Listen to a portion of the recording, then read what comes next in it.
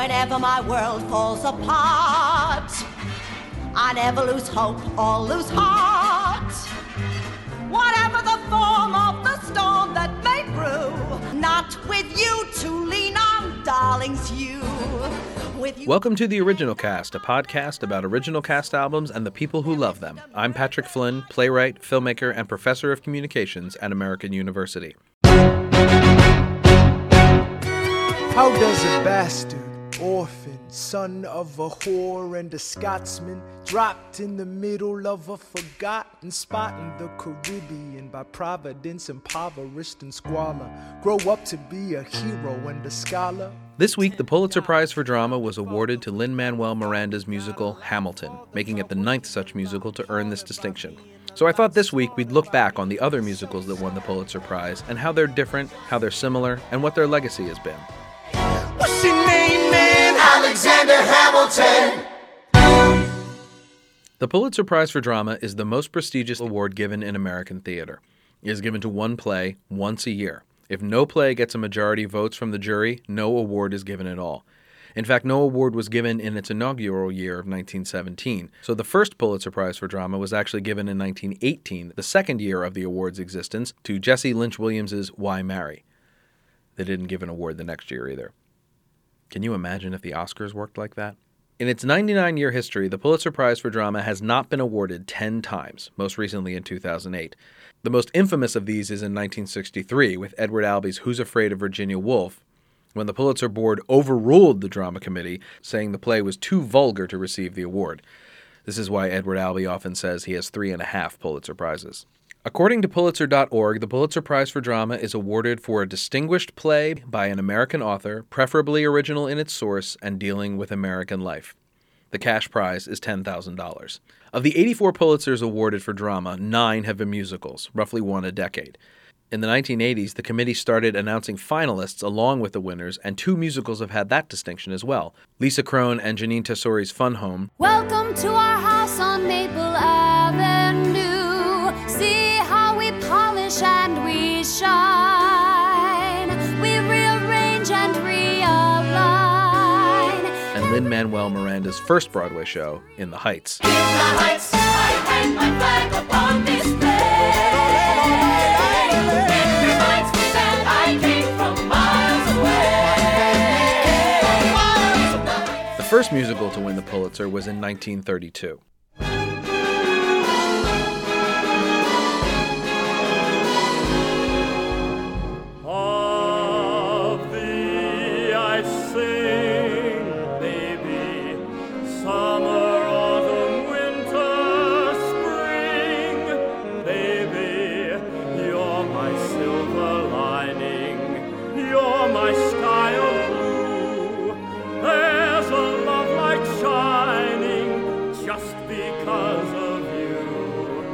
Of Thee I Sing has music by George Gershwin, lyrics by Ira Gershwin, and a book by comedy titans George S. Kaufman and Maury Reiskind.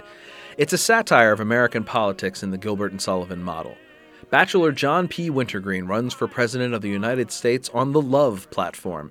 His campaign organizes a beauty contest so the nation can select his wife for him. But prior to the competition, Wintergreen falls in love with Mary Turner and refuses to marry the pageant's winner, Diana Devereaux. Merry mix-ups ensue, including an almost war with France and an impeachment trial. Of Thee I Sing opened at the Music Box on December 26, 1931, and ran for 441 performances.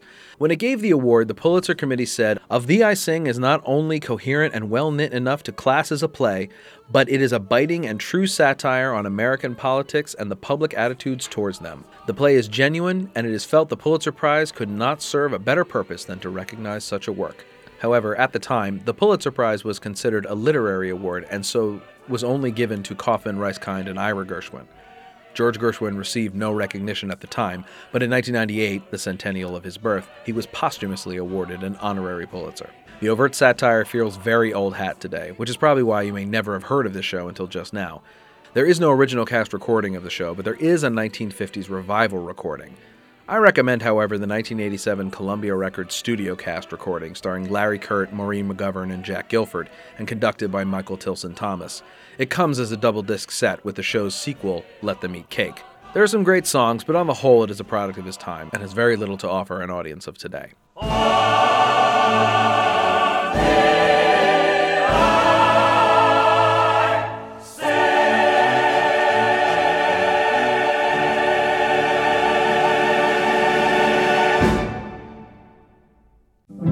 Most people live on a lonely island, lost in the middle of a foggy sea. In 1950, Rodgers and Hammerstein's South Pacific became the second musical to win the Pulitzer Prize. Based on James A. Michener's book Tales of the South Pacific, with a book by Hammerstein and Joshua Logan, who was initially ignored by the Pulitzer Committee, South Pacific was a phenomenon, winning 10 Tonys and running for 1,925 performances. It tells the story of American Navy nurse Nellie Forbush, originated by Mary Martin, who falls in love with a middle-aged French plantation owner, originated by Ezio Pinza. But she recoils from him upon discovering he has 2 mixed-race children. The show deals with prejudice of all forms in a method well ahead of its 1949 opening, and it contains many of Rodgers and Hammerstein's best-known hits. Some enchanted evening, you may see a stranger. There is nothing like a day, nothing in the world. Holly High may call you any night, any day. In your heart, you'll hear it call you. Come away, come away. Gonna wash that man right out of my hair. I'm gonna wash that man right out of my hair. I'm gonna wash that man right out of my hair and send him on his way. You've got to be taught to be afraid of people whose eyes are oddly made, and people whose skin is a different shade. You've got to be carefully taught. If you'll excuse an expression I use, I'm in love, I'm in love, I'm in love, I'm in love, I'm in love with a wonderful guy. There is an abridged original cast album available which is glorious, and several revival and studio recordings that cover the complete score. And neither South Pacific's impact nor its popularity have diminished with time. The 2008 revival starring Kelly O'Hara ran for 996 performances and won several Tony Awards. I'm in love, I'm in love, I'm in love with a wonderful guy. My friends, come election day, put that pencil cross next to the name of Fiorello H. LaGuardia. L-A-G-U-A-R-D-I-A. The name's LaGuardia. L-A-G-U-A-R-D-I-A.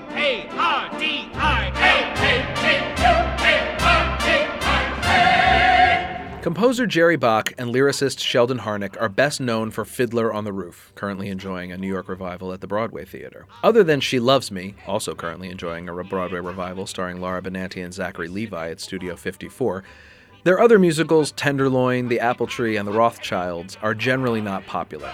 But it was their largely now forgotten 1960 musical Fiorello that won them America's highest dramatic honor. With a book by Jerome Weidman and George Abbott, Fiorello, with an exclamation point please, tells the story of New York City's mayor from 1934 to 45, Fiorello H. LaGuardia.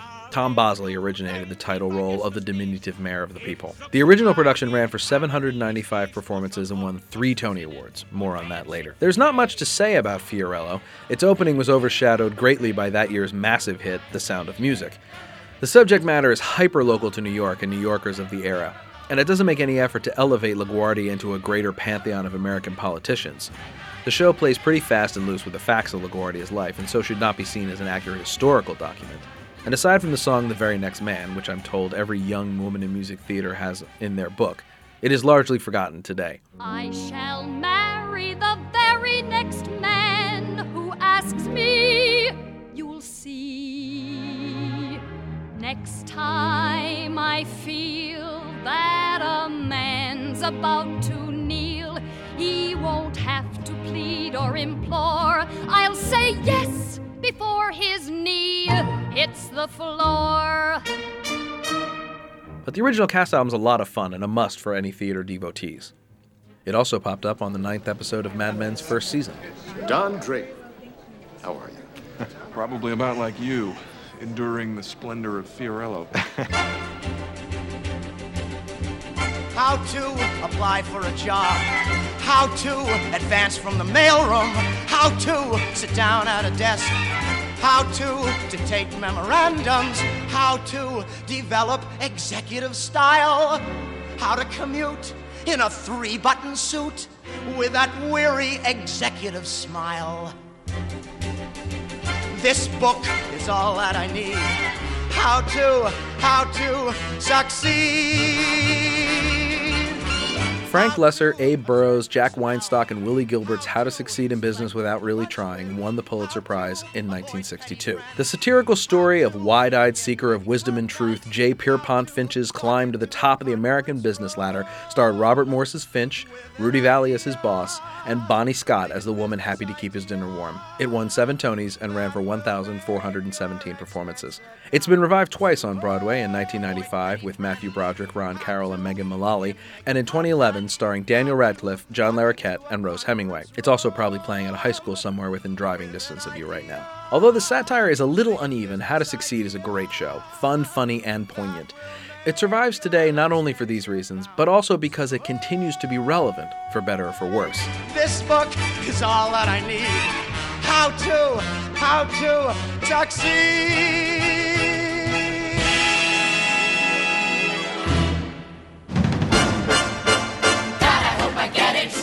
I hope I get it. How many people does he need? How many people does he need? I hope I get it. How many boys, how many girls? Look at all the people, at all the people. A Chorus Line was the brainchild of director-choreographer Michael Bennett. He wanted to tell the story of the American theater gypsy, those dancers who move from show to show, always seen in a crowd but never get the chance to shine on their own. He interviewed tons of gypsies about their experiences, including Donna McKechnie, Kelly Bishop, Priscilla Lopez, and Sammy Williams. Then he recruited James Kirkwood and Nicholas Dante to turn it into a script, with composer Marvin Hamlish and lyricist Edward Kleban providing the score. The story behind this 1976 Pulitzer winner and Broadway phenomenon is just as compelling as the show itself, and is well documented in Denny Martin Flynn's book, What They Did for Love. The original production ran for 6,137 performances and won 9 Tonys. From 1984 to 97, A Chorus Line was the longest-running show in Broadway history. It is currently the 6th longest behind Les Mis, Cats, The Lion King, Chicago, and Phantom. You'll see colleges doing A Chorus Line and the occasional regional theater, but it doesn't get produced as often as you'd expect for such a phenomenal hit. One reason for this may be the specificity of its setting. A Chorus Line is very 70s in its script and score, and then is not quite old enough yet to be kitsch. Also, the fact that there are no star roles and everyone, and I mean everyone, needs to be a capital D dancer hurts the chances that amateur theaters will do it, which is a shame, because it is a phenomenally well-written show. What does he want from me? What should I try to be? So many faces all around, and here we go. I need this job. Oh God, I need this show.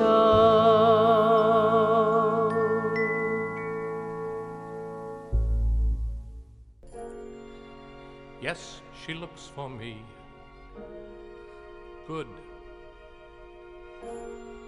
Let her look for me to tell me why she left me, as I always knew she would. I had thought she understood. They have never understood, and no reason that they should. But if anybody could...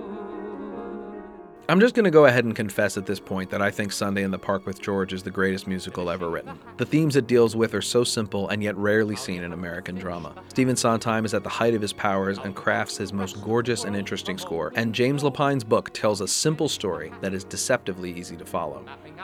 Act 1 gives us a fictionalized account of the artist Georges Seurat painting his masterpiece, A Sunday Afternoon on the Island of the Grand Jatte, in Paris in 1884. Color and light. There's only color and light.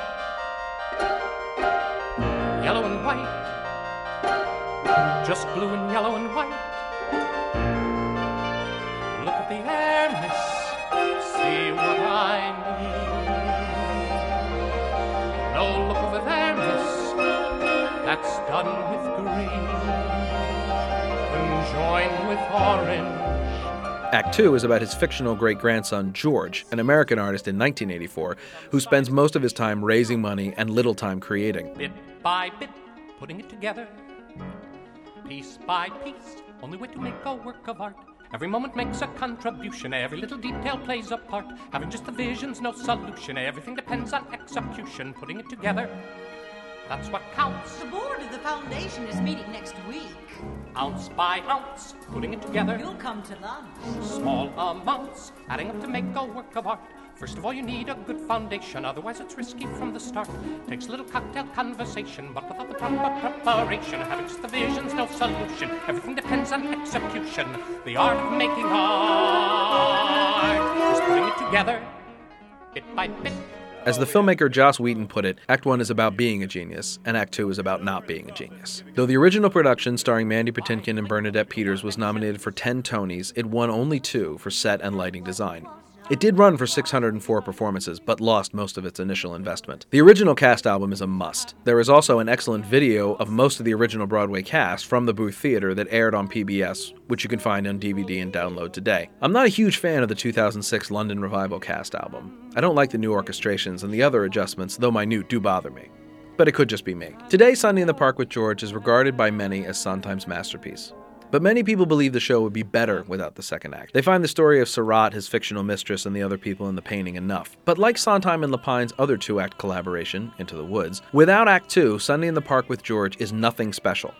It's good and fun and dramatic and touching, but it's not until Act 2 that we see how Surratt's achievements will wither and die if we don't take them up ourselves that the show really transcends. 1984's George creates light machines and claims advancing art is easy. We come to find out that is not the case. What George is good at is the art of making art, but not art itself. Georges is good at art, but not the art of making art. Sondheim and Lapine are saying you need both. And if you don't think that's relevant today, just ask anyone trying to make a living on YouTube. Anything you do, let it come from you. Then it will be new.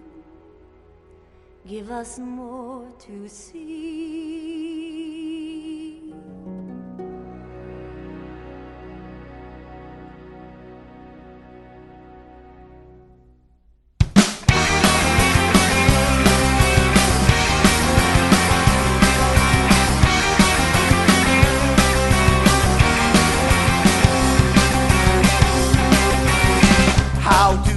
Document real life when real life's getting more like fiction each day.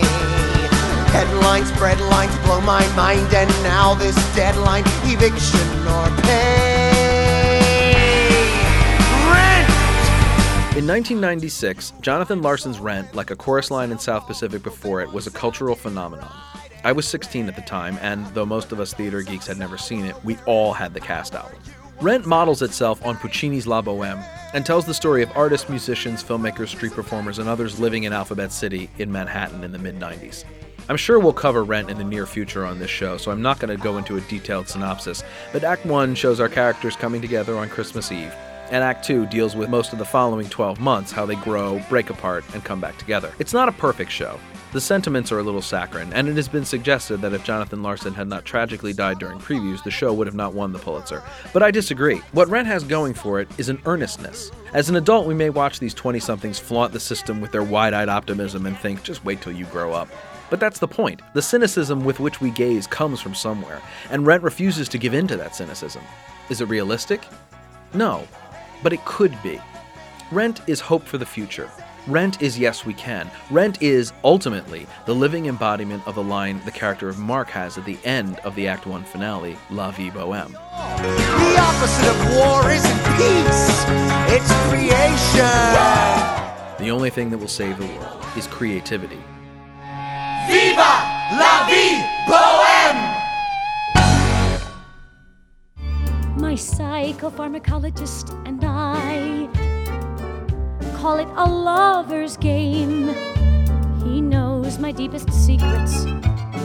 I know his name. course, the optimism of the 90s gave way to the terrorism of the aughts, which gave way to the madness in which we now reside. And in 2010, Pulitzer winner Next to Normal, music by Tom Kitt, book and lyrics by Brian Yorkey, speaks directly to that. The 6-character show deals with the family torn apart by secrets and lies. The mother's struggles with bipolar disorder form the backbone of the show, along with the issues of grieving, suicide, drug abuse, and psychiatric ethics. Next to Normal won the 2010 Pulitzer Prize for Drama under some controversy. It was not on the list of 3 candidates that the 5-member drama jury submitted to the 20-member Pulitzer board. The drama jury chairman at the time, Charles McNulty, publicly criticized the board for overlooking the 3 plays because they were not running on Broadway at the time. Next to Normal is a tough show, but mainly because of its brutal honesty. It doesn't employ shock tactics or stick itself in the audience's face. It actually keeps the audience at an arm's length, which makes it all more compelling in my opinion. But something next to normal would be okay. Yeah, something next to normal, that's the thing I'd like to try. Close enough to normal to get by. We'll get by. We'll get by. Before I talk about what these shows have in common, I feel I should stop and say there is no correlation between winning the Pulitzer Prize and winning the Tony Awards for Best Musical, Best Score, and/or Best Book. Of course, the show could run off-Broadway and therefore be ineligible for the Tonys, but that has not happened yet with a musical. Of the I Sing debuted before the Tonys were created, and Hamilton's probable sweep at the Tonys won't happen until June 12th of this year. So of the remaining 7 shows, 5 have won Best Musical, 3 Best Score, and 4 Best Book. Fiorello is a unique case. It tied for Best Musical with The Sound of Music in the Tony Awards' only Best Musical tie so far. There were no Tonys for Best Score or Best Book in 1960 when Fiorello was eligible. Of the 6 Pulitzer Prize winning musicals that could win Best Musical, Best Score, and Best Book, only 3 did: South Pacific, A Chorus Line, and Rent. How to Succeed in Business Without Really Trying won musical and book, but Frank Lester's score lost out to No Strings, which had music and lyrics by Richard Rodgers. Next to Normal took home Best Score, but lost Best Musical and Best Book to Billy Elliot. But it is Stephen Sondheim's masterpiece Sunday in the Park with George that holds the dubious distinction of winning none of the big musical Tonys. It lost all 3 to Jerry Herman and Harvey Firestein's La Cage aux Folles, and when Jerry Herman accepted his Tony for Best Score, he said this: "This award forever shatters a myth about the musical theater. There's been a rumor around for a couple of years that the simple, hummable show tune was no longer welcome on Broadway. Well, it's alive and well at the Palace." Many took this as a dig at Sondheim. Herman has since denied this, but since the biggest criticism of Sondheim's music has been that it isn't, quote, hummable, I would have to call bullshit on Mr. Herman. Of course, Sondheim already had 3 Tonys for Best Score and would win 2 more after this show, and he did win the Pulitzer the following year, so I guess it's cool, Jerry. I am not throwing away my shot. I am not throwing away my shot. Hey, yo, I'm just like my country. I'm young, scrappy, and hungry, and I'm not throwing away my shot. I was not surprised that Hamilton won the Pulitzer Prize. Aside from the fact that it is an amazing piece of theater and a truly genius piece of writing, it has the vital component that the Pulitzer Committee is looking for. It is a distinguished play by an American author dealing with American life. Like all the previous winners, Hamilton is taking a look at the America of today. Of the I Sing dealt with the chaos of Depression-era politics, South Pacific with the racial awakening that was beginning in the late 40s, Fiorella showed us how we got through the Depression, How to Succeed lampooned the newly begun rat race, A Chorus Line shined light on the people entertaining us in the 70s, Sunday in the Park with George took a look at the art culture of the 80s, Rent showed uptown audiences what life was like downtown in the mid-90s, and Next to Normal looked at the medicated life of a post-9/11 society. But what makes Hamilton so amazing is it looks at the political structure of today through the story of how that structure began. Hamilton educates us about the past for sure, but it also enlightens us about the present and gives us hope for the future. We hear so much empty rhetoric about the founders and the framers from pundits and politicians. Lin-Manuel Miranda has put them on stage and shined light onto one simple fact that often gets lost. They were people. Just people. People like us. They lived in extraordinary times to be sure, but they bickered and got drunk and loved and died and made choices. Just like us. Hamilton reminds me less of the other musicals on this list and more of another Pulitzer Prize-winning work, Thornton Wilder's Our Town. At the start of Act 3, the stage manager tells us this. Now, I'm going to tell you some things that you know already. You know them as well as I do, but you don't take them out and look at them very often. I don't care what they say with their mouths. Everybody knows that something is eternal. And it ain't houses, and it ain't names, and it ain't earth, and it ain't even the stars. Everybody knows in their bones that something is eternal. And that something has to do with human beings. All the greatest people ever lived been telling us that for 5,000 years, and yet you'd be surprised how people are always losing hold of it. There's something way down deep that's eternal about every human being. At the end of Hamilton, Miranda closes with the words, "Who tells your story?" Because the who is just as important as the what. As Marshall McLuhan said, the medium is the message. But as Washington tells Hamilton, we have no control. We cannot choose who tells our story any more than we choose who lives or dies. Who will tell your story? Oh, I can't wait to see you again. It's only a matter of time. Will they tell your story? Who lives, who dies, who tells your story? Will they tell your story? Who lives, who dies, who tells your story?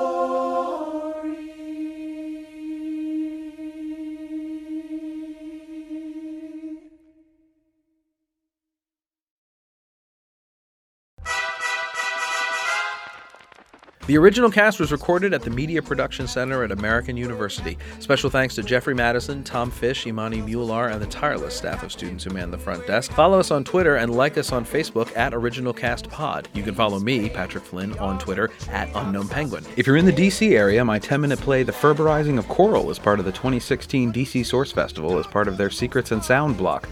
For tickets and performance information, visit sourcefestival.org. You can email us at originalcastpod@gmail.com. We'd love to hear your questions, comments, concerns, public admissions of guilt, and or suggestions for future intermissions. Subscribe to the Original Cast on iTunes, and while you're there, please leave us a comment and a rating so other people can find the show. I'm Patrick Flynn, and I can't. I have rehearsal. Click, boom!